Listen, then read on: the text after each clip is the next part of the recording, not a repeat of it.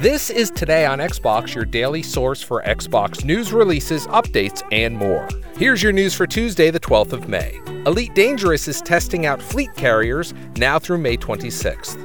This beta adds the fleet carrier megaship with a jump range of 500 light years and a 5 billion credit cost. For commanders without the enormous fortune to buy one, you can land on another player's carrier and prepare to jump.